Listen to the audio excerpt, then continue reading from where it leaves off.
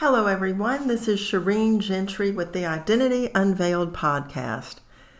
Today's podcast is entitled Disappointments, Dissipate or Detonate. It's a blend of my grandmother's backstory as well as life coaching content that allows you to ponder these crucial questions.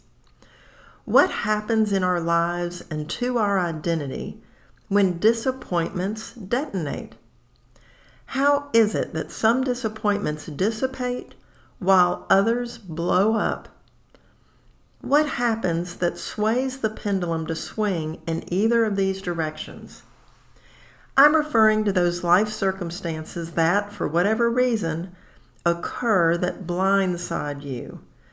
Those unexpected and negative events that perhaps you just didn't see coming.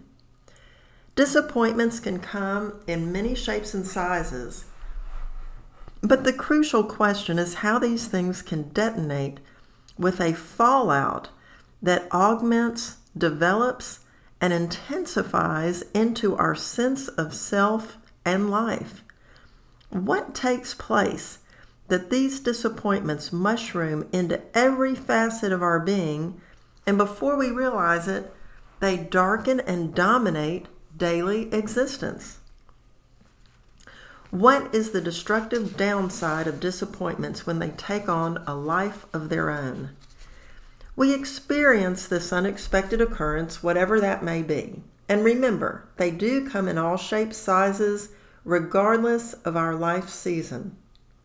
But it all begins with an unexpected hurt that affects our heart and our mind. The challenge is that we don't want to slide into discouragement or even despair. So how does that happen, and what do we do about it? First, I'd like to take a step back into time as I tell a small portion of my grandmother's story. Let's go back a full century. Zelia Williams Staten was born in 1903 in Amherst County, Virginia.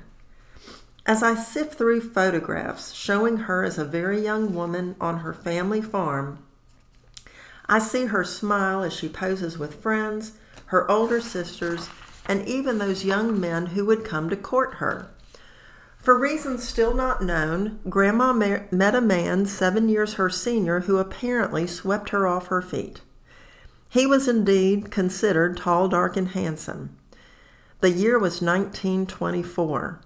Having newly turned 20 years old when my grandmother eloped with this former locomotive fireman, Sherman Edward McClellan. My mother was born to the marriage 2 months shy of their first anniversary. It only took 1 week for my grandmother to learn that her groom had deceived her. He had told her that he had only been married once before. But a neighbor informed my grandmother that he had been married twice. I wonder how long they dated and what he chose to disclose in that period of time.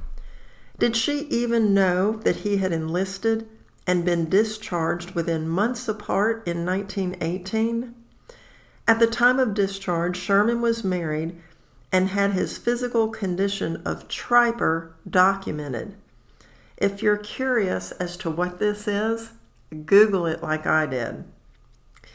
The newlywed years consisted of this young family traveling through West Virginia, Ohio, Kentucky, Virginia, Tennessee, and North Carolina due to Sherman's occupation as a clothing salesman. This, however, was only one of the challenges. What my grandmother didn't know prior to their marriage was that Sherman had a spending addiction, which subsequently resulted in the gambling away of her diamond ring, family loans, inherited personal property such as silver given to them by my grandmother's side of the family. At the time of abandonment and desertion, he was a professional poker player. In 1930, only 5 years since their marriage, he decided to leave my grandmother and mother abandoned in Asheville, North Carolina, with backboard due in the amount of $97, with no financial means for the two of them to return to her family, specifically her oldest sister's home in Farmville, Virginia. I only became aware of the details of Sherman's irresponsibility and negligence as I read my grandmother's 1932 deposition, where the words she spoke were recorded and came alive as they lifted off the page for me to hear her heartbreaking story only 3 years ago. She never uttered a word to me. That's a red flag, whether that's true of your own life narrative or someone in your family. Let me make a distinction here. I'm specifically talking about the secrets of a generation within the context of a family, not with sordid details that you would share with just anyone.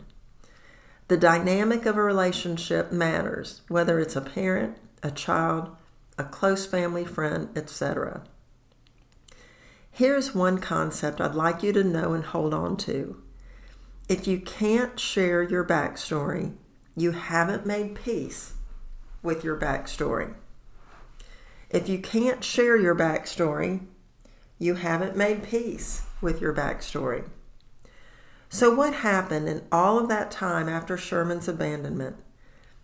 Grandma began to perceive the image of herself as a reflection of Sherman's actions.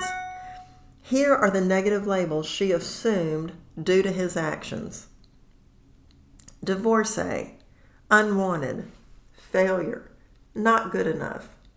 In fact, she kept a scrapbook during this time, and she even found a picture of a young woman in a magazine with a fur draped around her shoulders, holding her divorce decree in her hand. She cut that out and glued it in her scrapbook. To her, this was who she now was.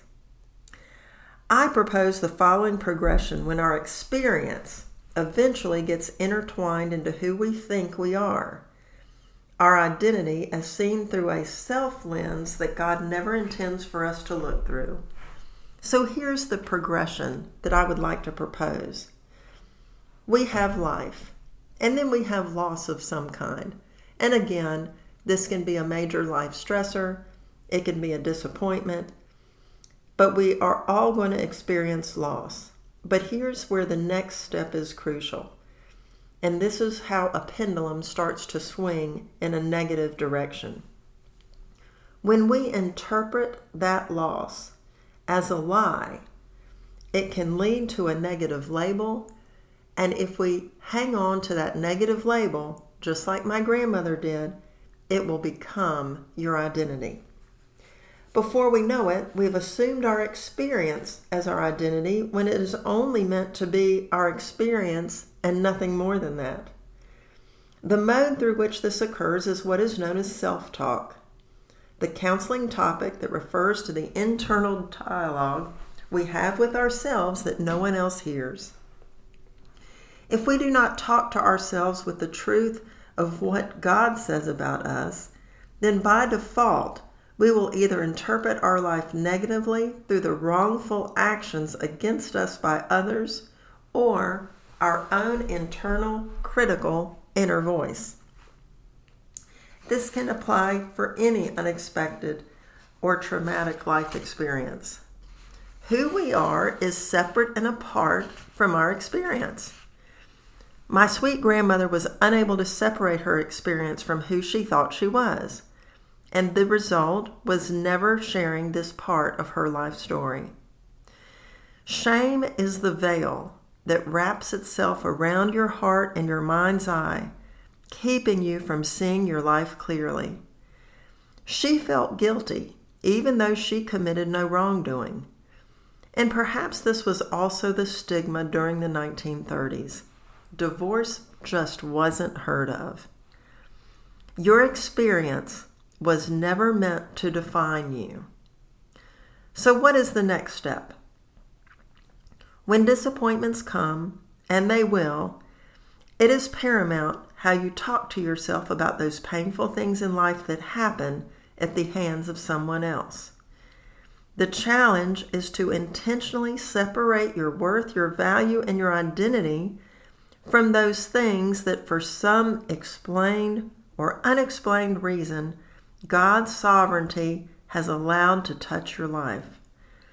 Perhaps it's not what has touched your life by another person's actions, but perhaps your own actions. If your life choices have negatively impacted others' lives, please consider the following. Number 1, admit wrongdoing. Number 2, apologize. Number 3, reconciliation may or may not be feasible. Trust is never automatic. It is earned.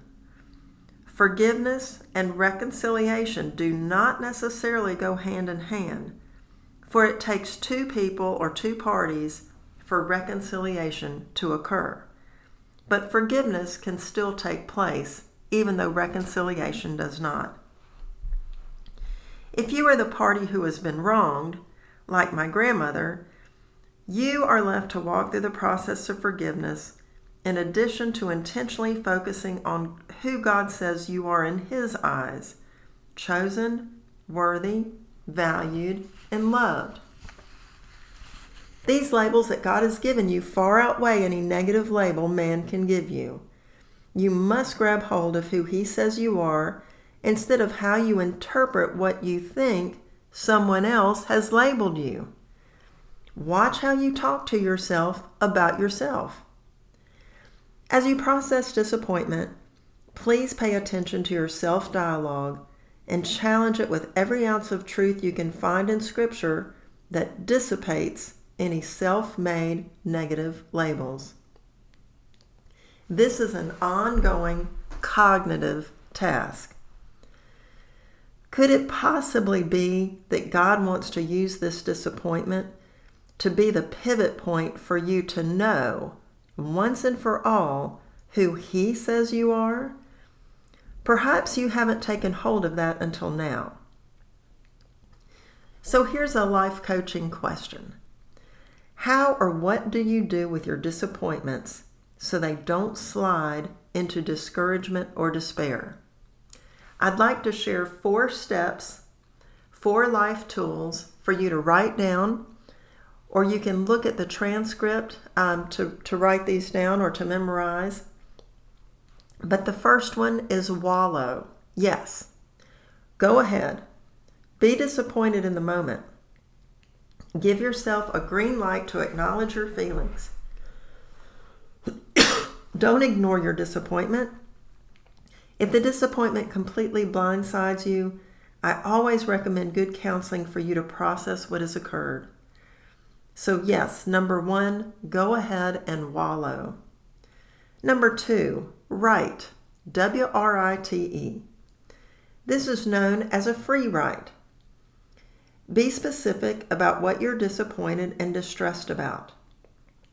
Be on guard that your feelings of disappointment give way to stronger emotions of discouragement. Journaling what has actually occurred displaces this occurrence from your brain to the paper so you don't continually focus on it.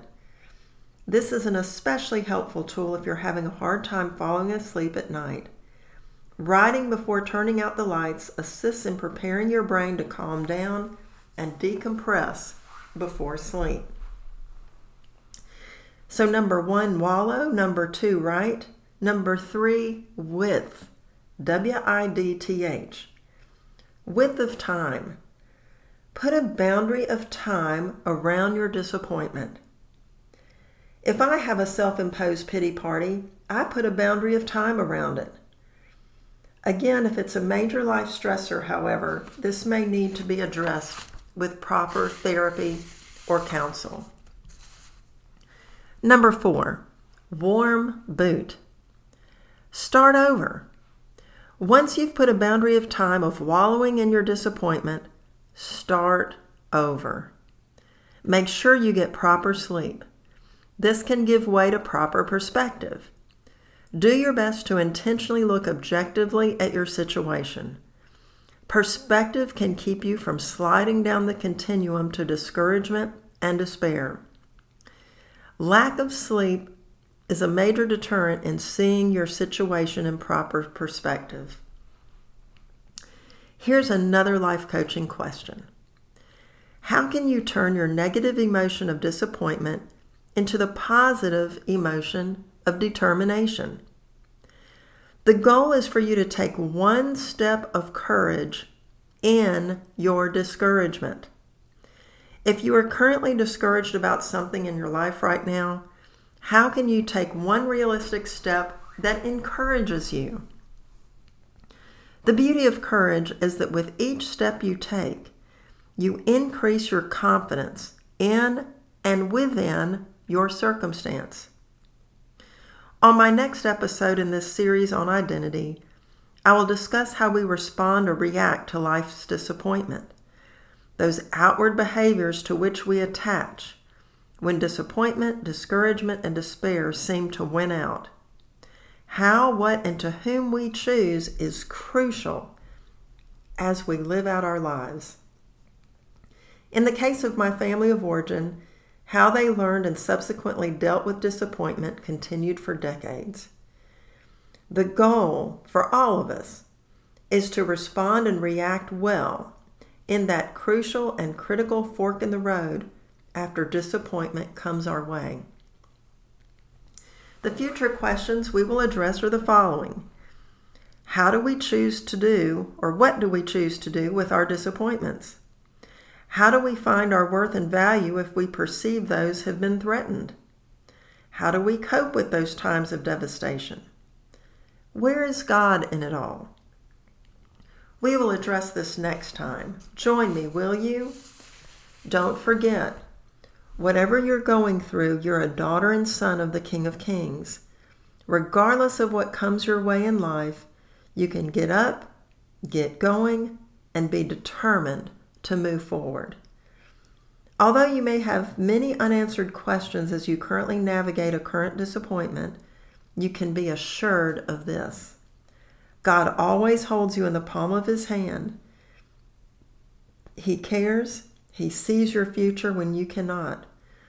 Trust Him with what you don't currently see or understand. Allow yourself to have a positive takeaway from a negative experience. What would be a positive takeaway from this negative experience or life disappointment? What have you perhaps seen because of this disappointment that maybe you never saw before? And know above all that who you are is not threatened. You are loved, chosen, and valued. You are not alone. May you feel God in a new and fresh way in a difficult season. Until next time, this is Shireen Gentry with the Identity Unveiled podcast.